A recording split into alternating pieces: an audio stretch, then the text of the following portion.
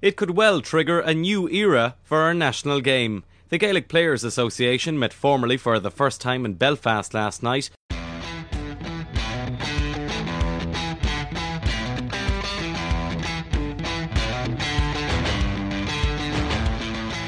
Players probably feel it's time that maybe some of their ideas were heard. The breakaway Gaelic Players Association and the GAA hierarchy seem set on a collision course tonight. The official recognition agreement between the GAA and GPA provides for joint commercial ventures. The player development programme that's in place is something that's vital to the well-being of our players. You do your utmost to serve the members, and that excites me a whole bunch. Every day, we're working with players. They're the centre of everything that we do.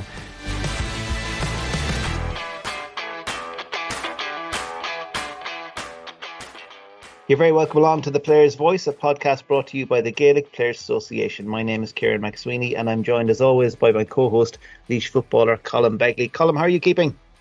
I'm good, Kieran. Very good, in fact. How are you keeping, all right? Yeah, not so bad now at all. Look, obviously we've come out of a busy time with the All-Ireland Championship across the summer, across camogie, across hurling, the two football competitions. But plenty still on the plate, obviously, with a special congress coming up.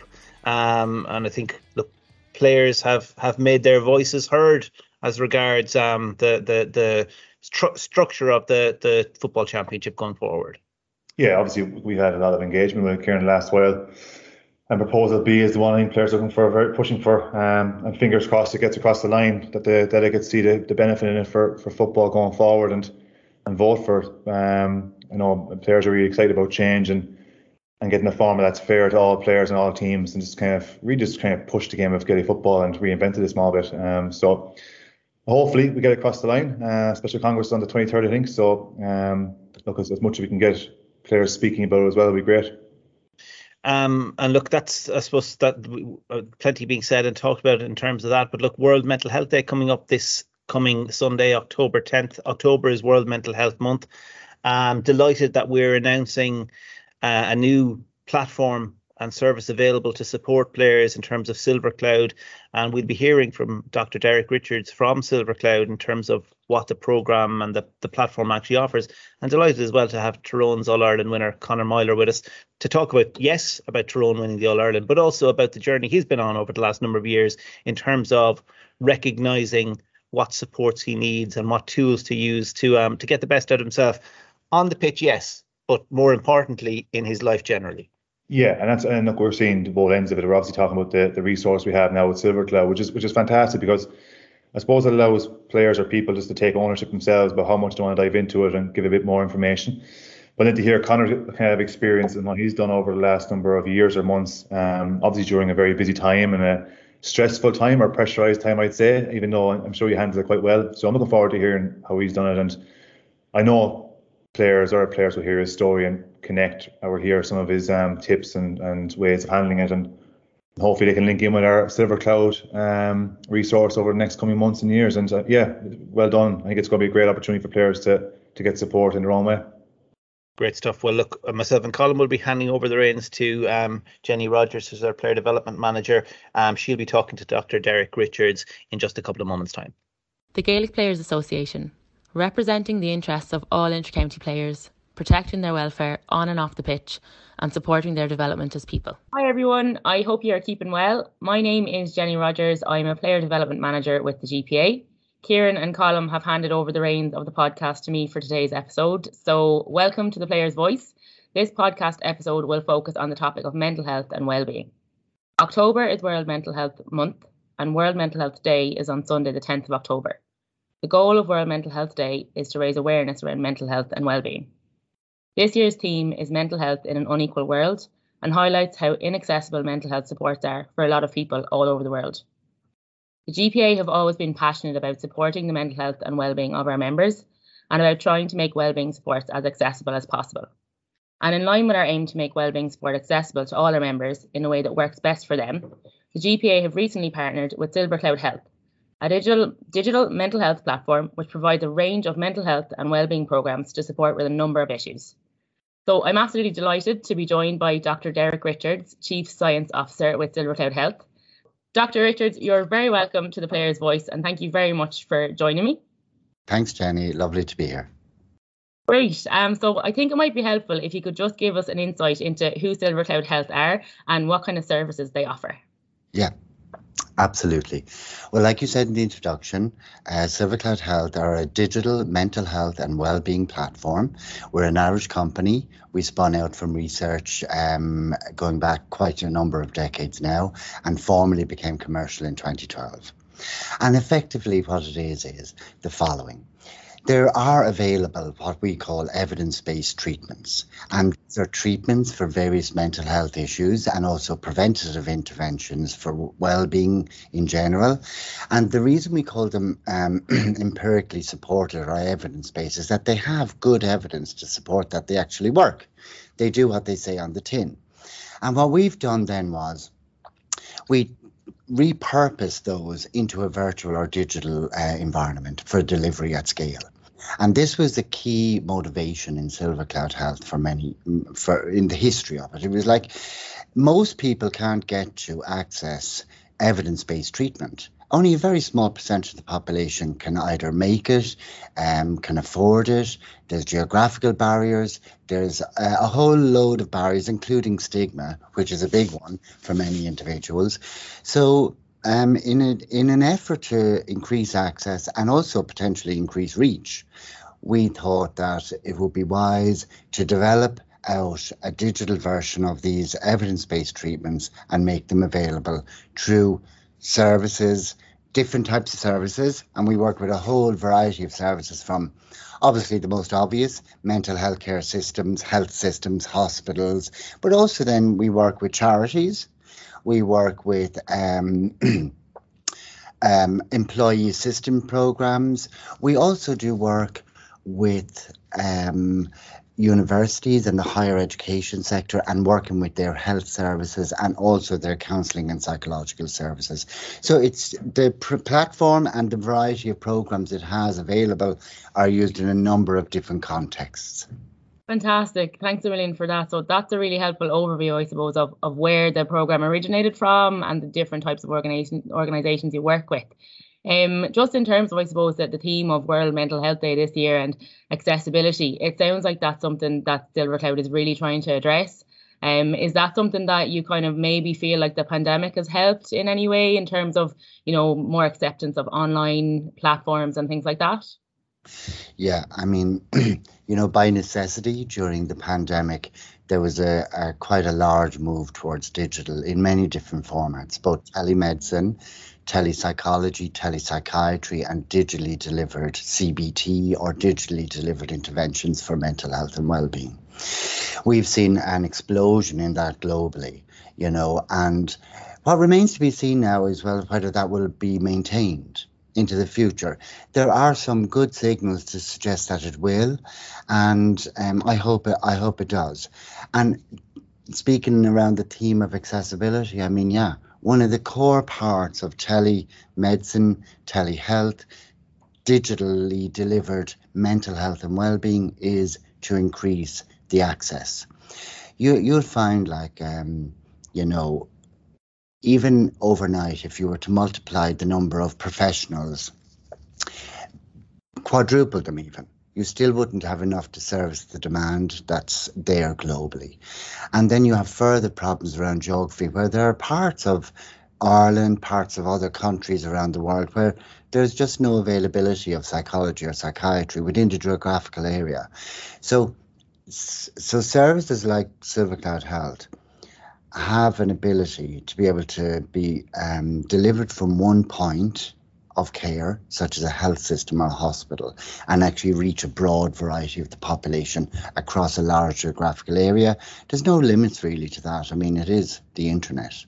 Yeah, definitely. And I know in Ireland anyway, we're often listening to the radio or news around waiting lists and things like that around mental health. So it sounds like this is, something that will go some way towards alleviating that and increasing the access for those people who are waiting on waiting lists and things like that. So one other thing I was just going to ask, just as you were talking about that, and I suppose the more acceptance of it as a result of the pandemic, in terms of the acceptability of this kind of, digital wellbeing support as opposed to maybe the face-to-face that people are more familiar with, is that something that you have seen in terms of, people are more accepting of it now and they're more willing to engage with it? Yeah, I mean, let me start by saying this, that digitally delivered interventions for mental health and wellbeing are not a panacea. They're never going to be a replacement for the whole suite of interventions that we already use in mental health services, such as group, such as psychoeducational workshops, such as one-to-one counselling, one-to-one therapy. We need all of those.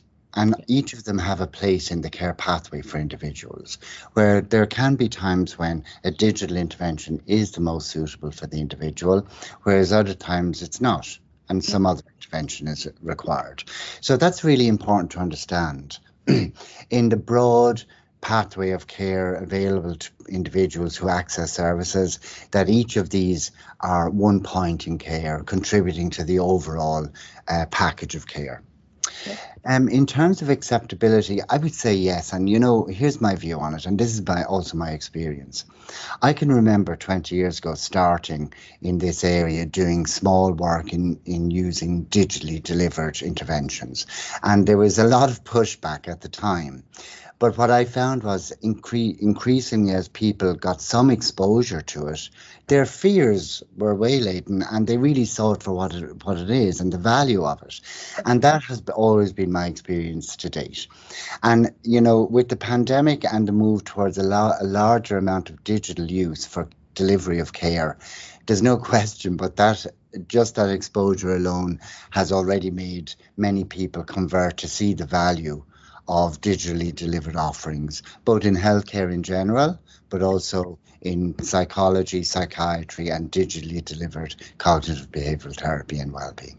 I think that's a really interesting point. I think it's similar maybe to people's acceptance of counselling and therapy in general, because, we all maybe have this image in our head that, the Freudian image of you go in and you lie down on a couch and that's not the reality. And I think we've even got, feedback from players who've engaged in our counselling support service around, beforehand it's the fear of the unknown, but once they've engaged in it, once they have, tried it essentially, and they found it's really helpful. And it sounds like it's the same with the experience in terms of SilverCloud and the digital platforms. Absolutely. I mean, you said exactly that. It's like the fear of the unknown, the uncertainty. That's what produces the responses of avoidance. Typical of anxiety disorders in themselves, and they can be effectively if we engage in those behaviours, we actually remove ourselves from the possibility of getting help in whatever format that might be. And it's really about educating people about what these are all about, and also making them accessible in terms of normalizing them and normalizing the experiences as well. That it's okay to be anxious, it's okay to feel uncertain, especially over the last year with the pandemic.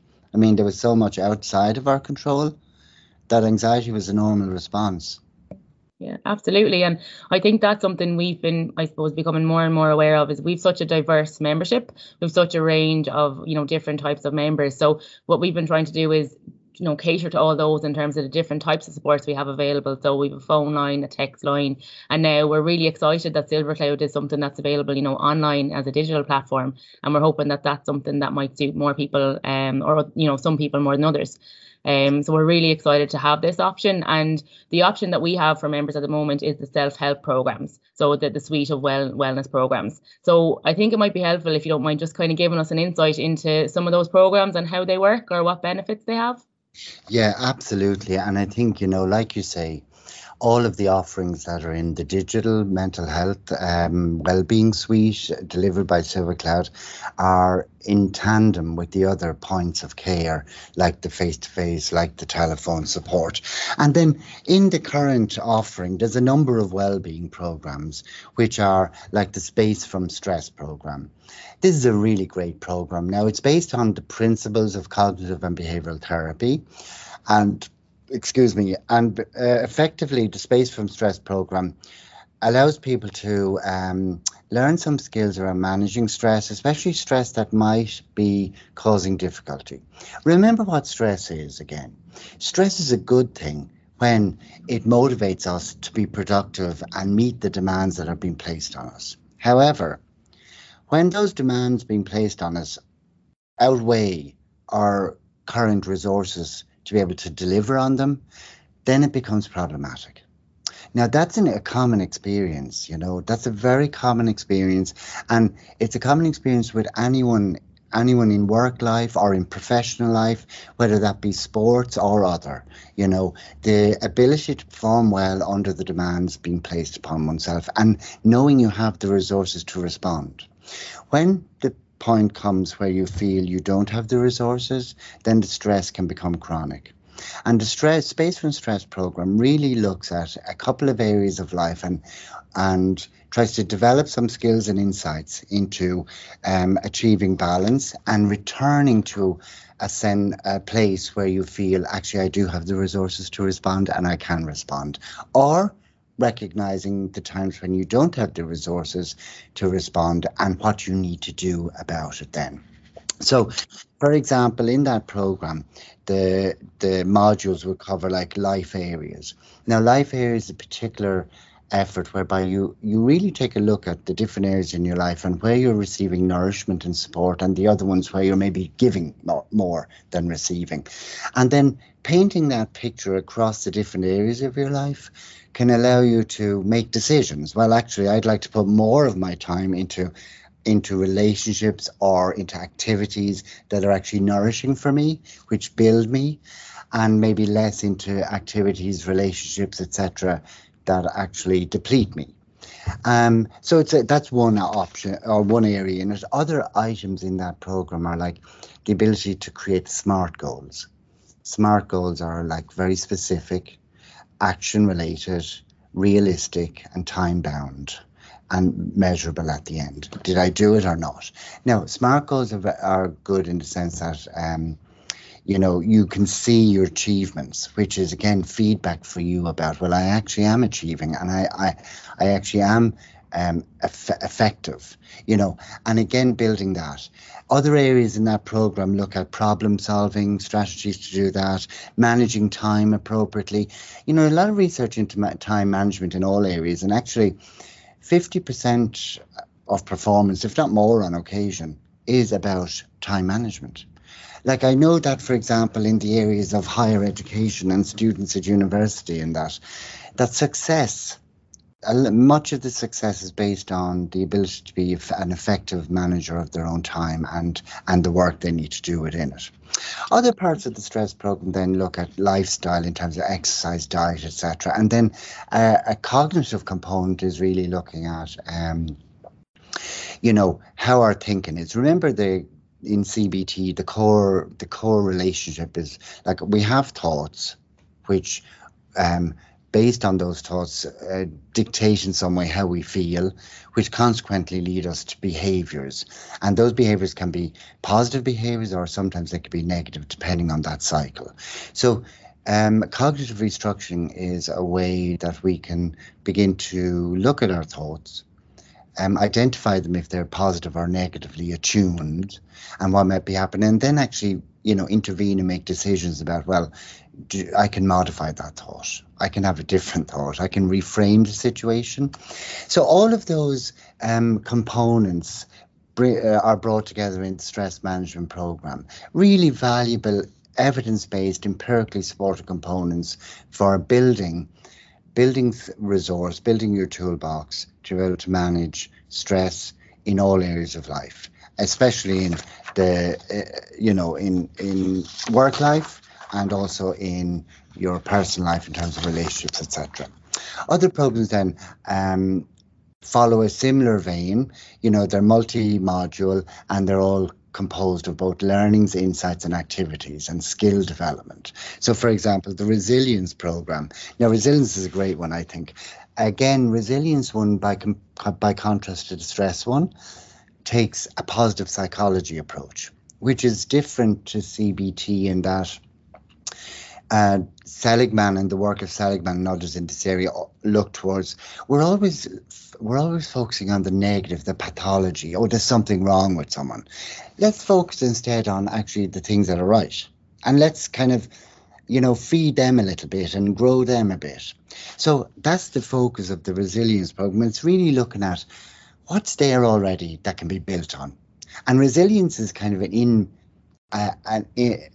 innate feature of humanity, the ability to bounce back after difficult times, to be able to be able to get back up again and to continue on. Massive part of life for all of us. And again, that program builds on skills and strategies, and it focuses on like core areas like meaning and purpose in one's life. What is the meaning and purpose for my life? It focuses on the self, myself, who I am, what I need and my needs in order to be the best in the world that I can be for myself and others. Connections, really important, that social network. And the social network, whether it be family, friends, etc. And then, the nourishment you're receiving from that and where you place yourself. And then it also looks at body, which is again about lifestyle, exercise, diet, and then the mind as well. And it's about, in this sense, I spoke about cognitive restructuring in the stress one. Well, in this sense, the cognitive aspect is around building on a mindset of gratitude, of just being grateful for what I actually do have and building on that, and grateful for what I do and what I receive, etc. So again, it's slightly different take, but again, really good stuff in terms of learning, insight and skill building for the resilience program. Should I give some of a flavour of some of those programs to try to describe them somewhat, Jennifer? Absolutely, and that's been really helpful. I think the description of the two different programs, and then maybe the way that they're similar, and then some of the differences in terms of what they're based on. And I think it was a really helpful explanation there in terms of CBT. Somebody told me the acronym before T, and I'm a big tea drinker, so I never forget thoughts lead to emotions and actions. And just when you recognise that, and I think that's something that really struck me. So I've had a look at all the programs and the stress and resilience ones. I found the resources and the tools and the strategies, they're very user friendly. They're very easy to understand. And the fact that you can save them or download them and come back to them again later, I just thought it was a really useful way of making all the material available. And the other thing that really struck me about it as well is, for me anyway, and listening to you describing them there, it just really sounds like bringing your awareness to these things. So in terms of stress, the awareness of maybe, as you said, what is maybe causing negative impact of stress. And, stress is a normal part of life. We all experience it. But, when is it getting to that stage where it's problematic? And then being able to recognise that. So I think that was really helpful, even the exercises there for myself in terms of what different elements or aspects of your life stress was having, more of an impact than others at different times. And I know the time management, and a lot of people will be very happy to hear, because that's something that I suppose the life of an intercounty footballer or an intercounty athlete is quite hectic. So being able to manage your time in a way that's helpful is something that we often get queries around.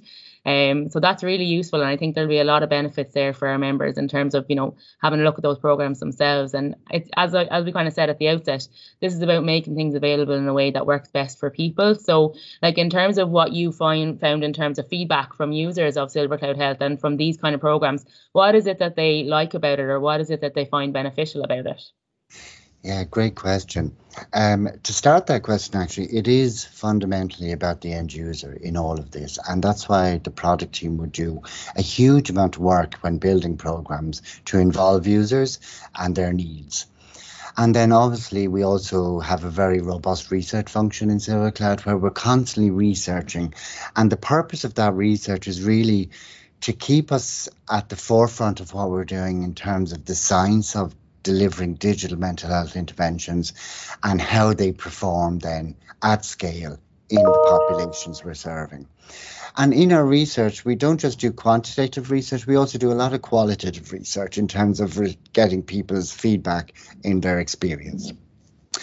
There's a whole area in psychology of kind of significant events research which looks at the experience from moment to moment of the individual going through a program or an intervention.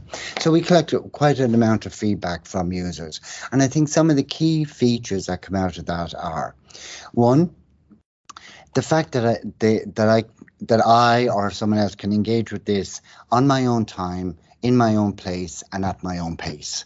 They're huge. And really, that's important. And what's important about it as well, and this has been borne through the research, is that actually puts a lot of the control and power in the hands of the user, which is empowering, or can at least be empowering for the user, you know, to that they've a sense of self-efficacy in that, you know, and it's supporting that sense of self-efficacy that, yeah, you can do this, you can walk through this content, you can learn, you can gain the insights and adopt the skills and practice them. I think they're some of the key ones for me, you know, just that ability to be able to do it by yourself. And also, I think, not just doing it by yourself, but knowing that what you're engaging with you can trust, because it's delivered from, you know, a reliable source like your association to the players and other members. That's really important in terms of, you know, there's a trusted brand behind it, a trusted face that's delivering this out, so it can be trusted. And I think that's a huge thing for all mental health care in general, and even healthcare in general. I think some of the other things then are, people have found their experience of using the platform as kind of almost like a little sanctuary, that is like, this is my place, my go-to place. And we've seen behaviours where people kind of almost use it like SilverCloud in their pocket, and they carry it around with them, and in times of need they'll go back into a certain section or tool to refresh for themselves or remind themselves. And that's wonderful, because as an individual is using the program, they're building an archive of the things they do, etc., within it, and they can revisit that at any time, which is fantastic. And that's a major advantage beyond, say, some other interventions that are delivered face to face, that it ends and then you go and you don't have a return necessarily. So some really lovely feedback like that we've gotten from users over the years, and highlight some of the key benefits, really. Yeah, and that sounds brilliant. You know, everything there, I think it's something that a lot of people can relate to, just in terms of, you know, how user friendly it is. And I think that issue of trust as well is something that's key. And the fact that it is, you know, empirically evidence based, like, that's something I suppose that adds that weight behind it, and the credibility behind, you know, this program is something that, as you said, it does what it says on the tin. It works, and there's research to support that it works and that it is effective. And one of the things, I suppose, there is that perception, and I know it's something we've been working in Ireland to break down, you know, the barriers and the stigma around, you know, mental health support is only something that you avail of when you're in crisis.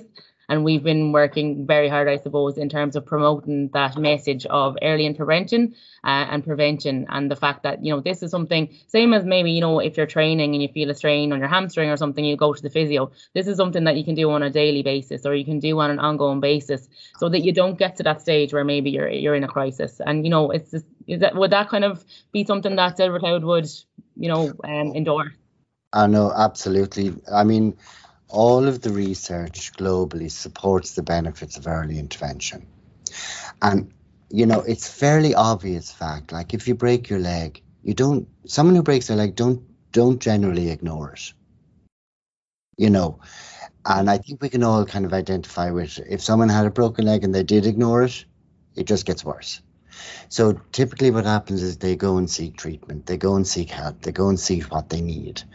However, when it comes to mental health, historically, that's not the case, and that needs to change. Like, it really does need to change. And I think with the availability of a greater variety of options and earlier interventions such as SilverCloud, that makes it more accessible and an easier step to take. But it's really important that we just normalize that our mental health is pretty similar to our physical health in terms of that it needs attention, it's dynamic, it's not a static thing. What we engage in all parts of our lives impacts both our physical and mental health, in whatever behaviours they are. And, you know, some of them are positive, hopefully most are positive, but some are negative. And they have negative impacts both in terms of our physical health and our mental health. And we should pay attention. We should take action, and not be afraid to take action. Absolutely not be afraid to take action. Well, Dr. Richards, I think that's a really lovely and important note to finish on. I think that's something that, will hopefully resonate with all of our listeners, and it's something that I'm really excited about. I suppose the potential of SilverCloud to empower our members, as you said, and enable them to take that action on a consistent and ongoing basis, so that they are able to, support their own mental health and support their own well-being. So thanks very much again for joining us. That was a really interesting discussion, really interesting and helpful to get a better insight into SilverCloud Health and kind of work that you're doing. And congratulations, I suppose, on making this service available. The impact it's having worldwide, I'm sure, is massive. So thank you very, very much. Thank you, Jenny. Pleasure. So I'm absolutely thrilled and very excited to be joined by recent All-Ireland winner with Tyrone, Conor Meyler. So Conor, you're very welcome to the Players' Voice podcast. Thanks a million for joining us. Thank you for having me on, Jenny. We're delighted to have you, and we're just going to be chatting to Conor about his journey to winning the All-Ireland with Tyrone and a little bit around how he manages and looks after his mental fitness as well. But before we get into all that, Conor, I was just wondering, what has it been like for the last few weeks? Like, has it sunk in yet that you're an All-Ireland winner, or what's it been like for you? I suppose there's moments where it sort of sinks in, and again on the field after, you get a couple of moments where you just sort of take a step back and observe, and even when we're heading around the pubs a few days after, again you sort of pull yourself back and you observe and see, and that's nice because I didn't want to get too carried away with it all. I wanted to be able to remember it all and see all the boys and see how much it meant to people as well. So that was class, but it has been a wee bit surreal, especially just walking down the town and even if I'm up in Belfast and things or in school, and people seem to know who you are, and it's strange, I suppose, getting used to that as well. And again, for the first sort of few weeks, I probably wasn't even in the house long enough to allow myself to sit back and sort of take it all in, because you were going from one thing to the next. But it's been class. It has been class, and I say there's certain days where you sort of sit down and you have time to reflect, and I'm sure there'll be times over the next couple of months where you'll get chances to as well. But the funny thing is, you're straight back into the club season with the league and the championship and everything now, so that's keeping your mind fairly occupied, and school's busy as well, so it's all go, but it's a great position to be in. Yeah, definitely. And I suppose it probably won't be maybe for another few months when things do settle down with the club scene as well, where you do really get a chance to maybe stand back and look at all that's happened over the last number of months. So yeah, I can really imagine it's surreal, as you've said. And just kind of that moment at the final whistle, like, what was that like when you realised that I've done it, we've done it? It's a strange one. I suppose that's what you're dreaming about for me, it's what I was dreaming about whenever I was thinking about winning All-Ireland, because I was at the final in 05 and 08 with my dad, and I spoke about it before, him dragging me across the pitch, and just this pure elation and not understanding what it was. And I suppose you were kind of chasing that feeling or wanting to know what that was like. And for me, I was always dreaming of standing in Croke Park in the middle of the pitch and the final whistle going and just looking around. I just wanted to know what that was like, and thankfully I got the opportunity to experience that. And people are like, oh, is it everything that you expected, or has it lived up to expectation, etc.? But you don't know what to expect because you really don't know what it's like, and it's a hard one to describe. It's part of you is like, we did it, and it's relief that you finally got over the line, and another part of it's just pure elation, and it's definitely a feeling that's going to be very hard to top. Yeah, and like that just sounds, I think, that description of a child maybe, and seeing this emotion and not really understanding what it meant, and then it was very visible on your face that day in terms of the elation and actually making that dream come true. Like, it's just an amazing experience to have, I can imagine. And what age were you when you were at those finals? Can you remember? 94, 11 and 13 and around that. Yeah, so like they're probably like, right, you're very impressionable at that age, obviously, and it's obviously something that stuck with you. And then however many years later to be the person that's giving other kids that feeling, like that's just amazing, I can imagine. Yeah, and that was important for me too, Jenny. Like that was to know that I've played my part in giving those children an opportunity to feel what I felt and hopefully inspire them and sort of ignite the fire in them, that they can keep referring back to that in years to come, whenever they're down or sore or tired or injured, or they're questioning football in general. Then that fire that has been lit will keep them going, and hopefully someday get the chance to experience what we did.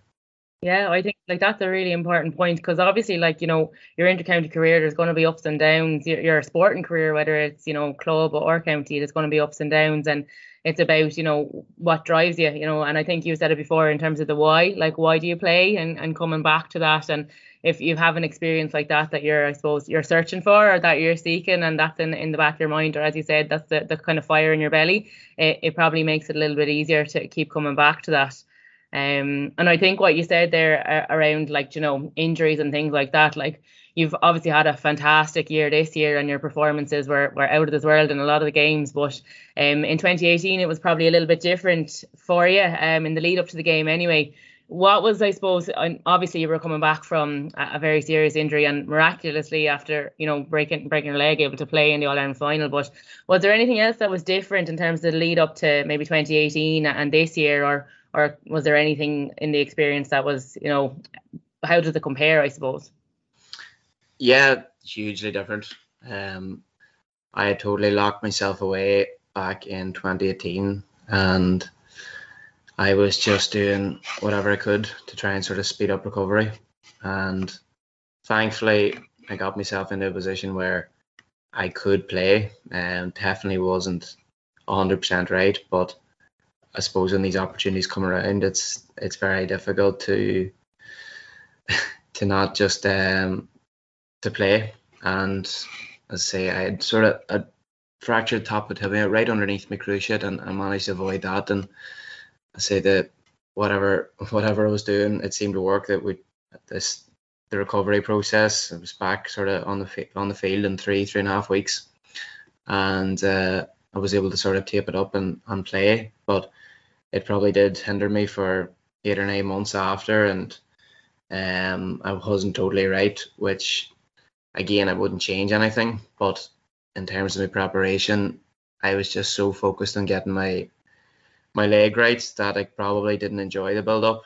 I was totally excluded from it, really. I was at home, and if I wasn't at home, I was either in the pool or I was up in Garvahay using anti-gravity machine, and I didn't really speak to much of the lads. I kind of just kept my head down, whereas I made a very conscious decision this time to really enjoy it, because sometimes in the past I would have overhyped these situations and built them up to be something bigger than they were. So I was quite open in speaking about that as well to lads, just about enjoying the build up. And again, funny just looking out the window on the way of the bus to Croke Park and seeing all the fans and trying to take all that in and smile, because those moments are class, and those are really important moments to look back on, rather than trying to zone out and just put the headphones in. Again, each to their own, but I decided this year I was going to try and enjoy it, and whatever happens, happens. Even the parade and everything too. In 2018, I just kept my head down, looked at the ground. This year, I was looking around with a smile on my face, and I was just trying to soak as much of it in so that my memories of the whole day were as good as possible. Well, whatever you did, it seems to have worked for you anyway. And I don't think I did you justice there in saying it was miraculous, because there was obviously an awful lot of hard work went into getting yourself back in a position to be able to play that game. So, yeah, there was a lot of things that you did in that end in terms of being able to control the controllables and get yourself back in contention for that match. But yeah, I can totally see how that experience compared to this year was definitely not as positive. And even having that realization, like, do you think the 2018 experience was useful for you to be able to have that reflection on it and to be able to see, well, this time I'm not going to do what I did then, and I am going to enjoy it? Yeah, big time. And as a team, we were definitely a lot more mature now than we were then. I suppose there's a lot of noise as such that comes with an All-Ireland final, and a lot of external factors outside of the game. And we definitely handled everything like that very well. So all those wee components it just takes pressure off you then, so that the only thing you are focused on is your performance. And I think we definitely nailed all that this year, so we did. Yeah, definitely. And obviously, I suppose that the proof is in the All Ireland Championship and winning. So, congratulations to you all again. I've said that a few times now, but it's a massive achievement for anybody. So, massive congrats. And just, I suppose, not kind of focusing on the negative side as well, but obviously injury is a massive I suppose, part of any athlete's journey. Unfortunately, it's something that most athletes have to contend with in their career. And I know you have spoken about before, around maybe in 2016, how an ongoing injury, I think it was a hamstring injury, a recurrent hamstring injury, that it was something that, you just couldn't shake it, and how that had an impact on you physically as well as mentally, maybe. Would you mind just talking a little bit about that? Yeah, no bother. I suppose injury, without a doubt, injury is the worst part of sport. It stops you doing what you love, and that's playing.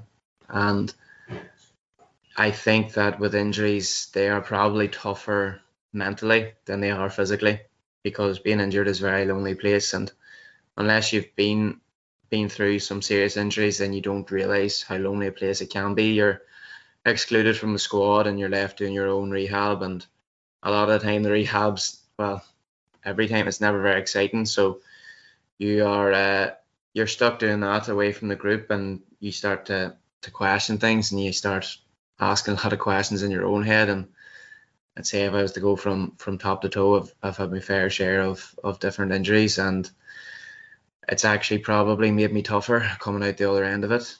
At the worst point in probably 2016, coming off the back of a couple of huge seasons, where 2014 we won our first club championship in 26 odd years. 2015 I was playing with Tyrone under 21s and we won the All Ireland, and that same year I was playing for the Tyrone seniors then in the All Ireland semi-final. So it was kind of a crazy 2 years, and I suppose I tried to continue doing what I was doing 2016-17, where I was trying to outwork everybody and trying to do probably too much. I was playing college football, club football, county, and eventually my body was just breaking down and I was getting hamstring injuries. Problem was I was coming back too quickly, and then I was re-injuring them, and if anything, doing too much. I know some boys have the issue where they're maybe not doing enough rehab. I was doing too much, was probably my problem, and I couldn't get my head around it. I always thought that more was more and doing more was better, and had to really learn that doing more was probably hindering me. And I really struggled mentally then with the injuries and being alone, and just being away from the group.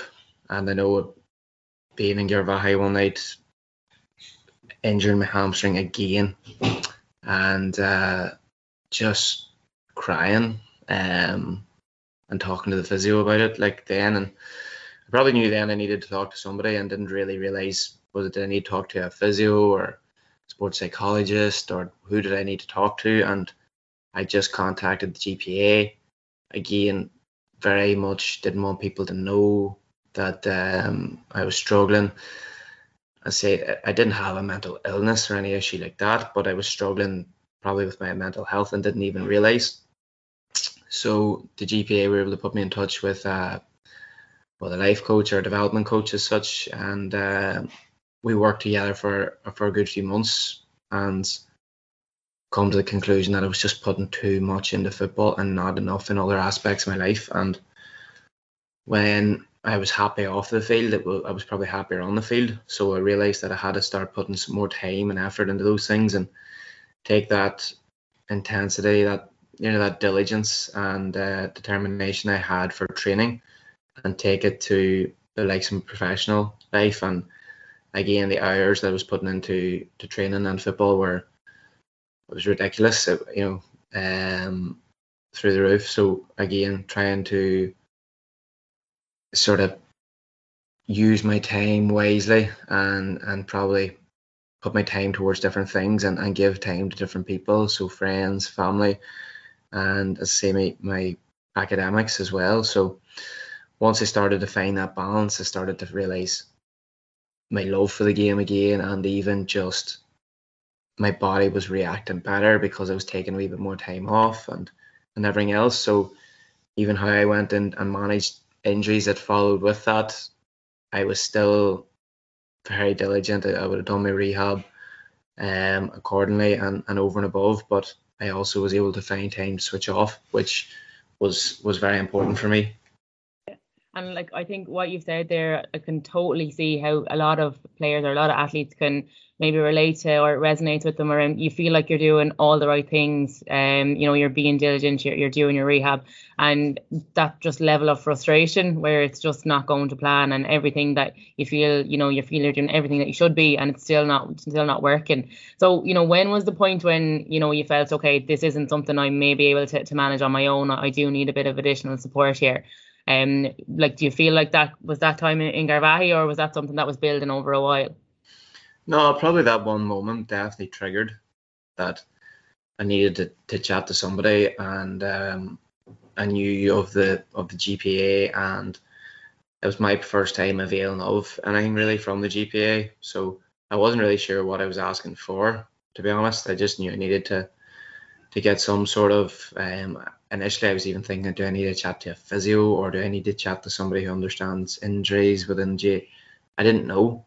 Yeah. And I just decided to reach out, and I'm so glad that I did, because you realise that football really is, it's only one segment of your life. And since then, I've been able to manage injuries so much better, because I realised these things are going to happen, and you have to really accept it just. And that acceptance is important. I think even from then I've matured to know that I have a better understanding of my body, how my body operates, and if when I'm sore, the difference between pain and injury. So again, you can play through a bit of pain, but playing through injury, it doesn't help, and you set yourself back further. So I think getting a better understanding of my body, knowing that if I need to take an extra night's rest, then doing it. If a recovery session is going to be more beneficial for me than a gym session, then doing that as well. And since then, my availability, I've been available pretty much every game, played every game, 2018, 19, 20, 21. So touch wood, that continues. Good, yeah, definitely. And sometimes it's hard to realize if you change something and if it's working for you or not. But I suppose the evidence is there in what you're saying. So it was kind of one injury after another, and now since you've maybe changed your approach, the level of injury or the number of injuries has reduced. So I suppose again the proof is there that the approach you're taking is working. And like the other thing around that was just, what is it about that kind of knowing yourself, and like it sounds like what you're saying is maybe that kind of self-awareness and being able to understand yourself a bit more has led to you being able to I suppose make better decisions or better choices. Would that sound right? Yeah, big time. And I have to credit the GPA again for the Jim Madden program, in which I took part in last year. Through it, my self-awareness just grew massively, and looking at myself, for anyone who doesn't know, it's a focus on leadership, but really it comes down to your own self-awareness and being authentic really as a leader. So a fantastic program, and how the program is run is top notch. It's very different from any other course that I would have done before. So that was brilliant in terms of last year and helping my own self-awareness develop. And I think when you really start to look at yourself on a deeper level, you start to find things maybe that you're not comfortable with, or you maybe find that you're trying to be somebody else or please other people, and it doesn't get you very far. So that idea of being authentic has been very important for me. I love the course that much. I followed up with the accreditation then in Maynooth, so just finished that there 2 months ago. So it's even just triggered for me that idea of furthering myself and again finding things outside of sport that I can put my time and effort into as well. But I think self-awareness is huge, even just having an emotional intelligence as well and an understanding of people. And I do believe that being a good person is more important than being a good player. And when you're happy and content with yourself and how you carry yourself, then inevitably it does help you on the pitch, because you know that you're going into training even. There's so much more to the game than just the match. There's how you interact with lads outside of training. The text messages, the meeting up and the chats before training and everything else. And I think all that's just as important to the whole sort of team ethos. And there's so much behind the scenes that people don't see. They just think you turn up a match day and you play, but it's never like that. So I say, thankfully, my self-awareness is growing and still growing. Every day you have to work on that authenticity, the vulnerability, and you'll make mistakes. There's certain times where you'll reflect and say that wasn't me, or I did something there that I probably not regret doing, but I would do differently next time. And I think that's a constant thing. Nobody ever really reaches that point. Maybe some Buddhists do, but that point of total self-acceptance. So that's the journey. Thanks a million, Conor, for that. It's been really interesting and really insightful to hear about the journey you've had on the field over the last number of years, but also the journey you've had off the field.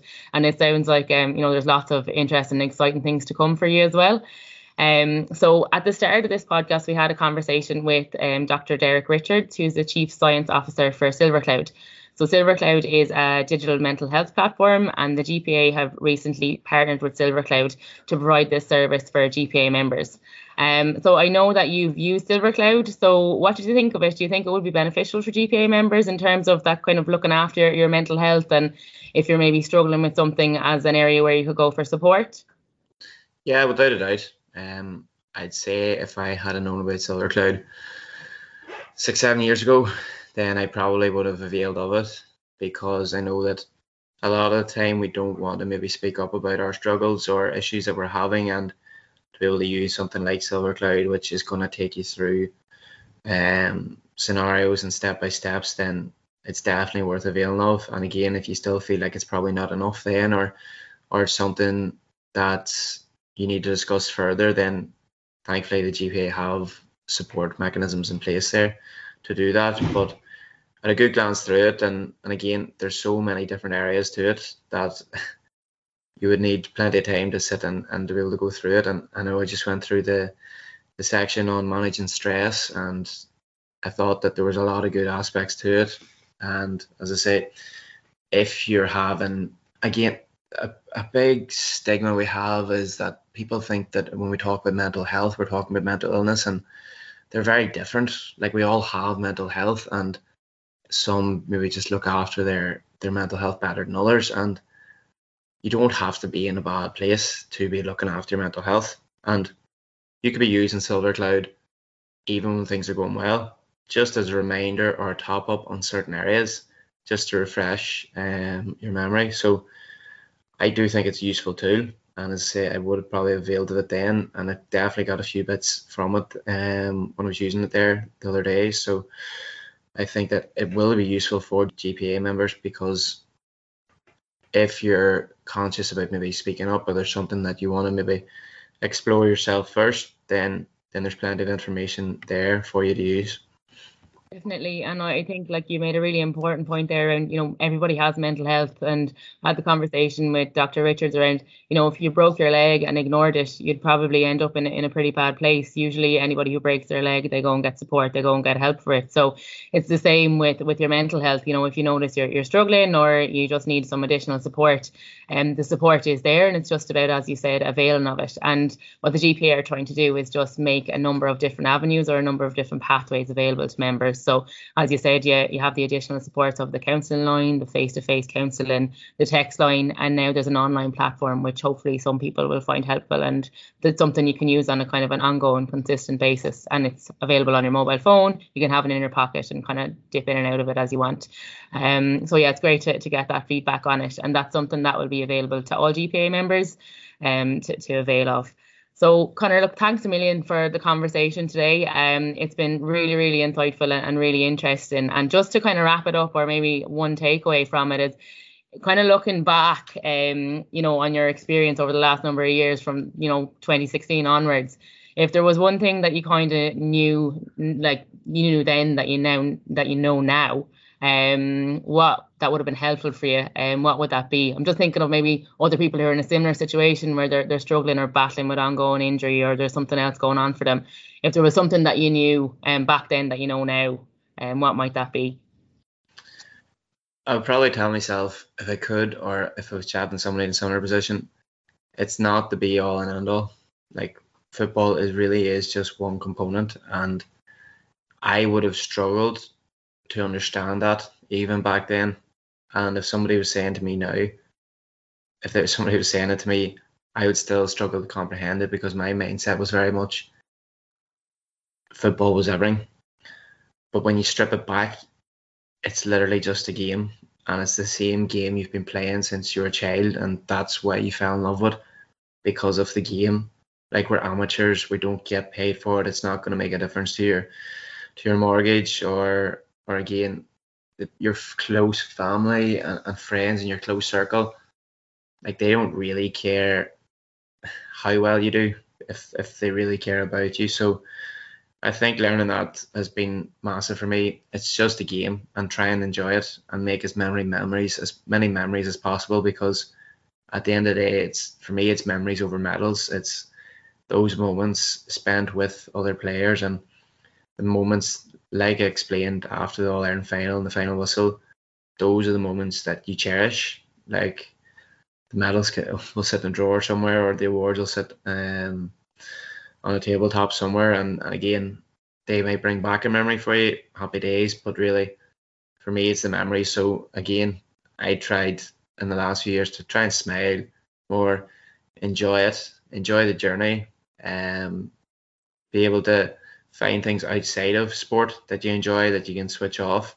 If it's walking, reading, whatever it is you're into, find something, spend time with family and friends.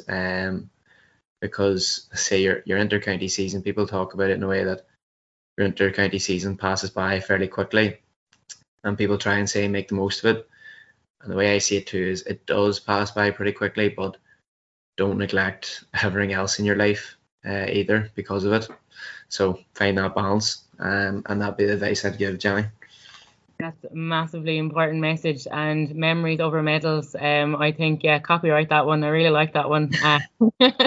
And look, I know there's been two words that have maybe been associated with you now over the last number of weeks: sweat and courage. And I think it took an awful lot of courage to do what you've done in terms of reaching out and saying, look, maybe I need an extra hand here, and then just look at the positive impact that had, and I suppose the personal growth and the journey you've had since then. So massive fair play, Conor, and thanks very much for sharing that. I'm sure a lot of people are going to find that really interesting to listen to, and we really appreciate you giving your time. So thank you very much. Great talking.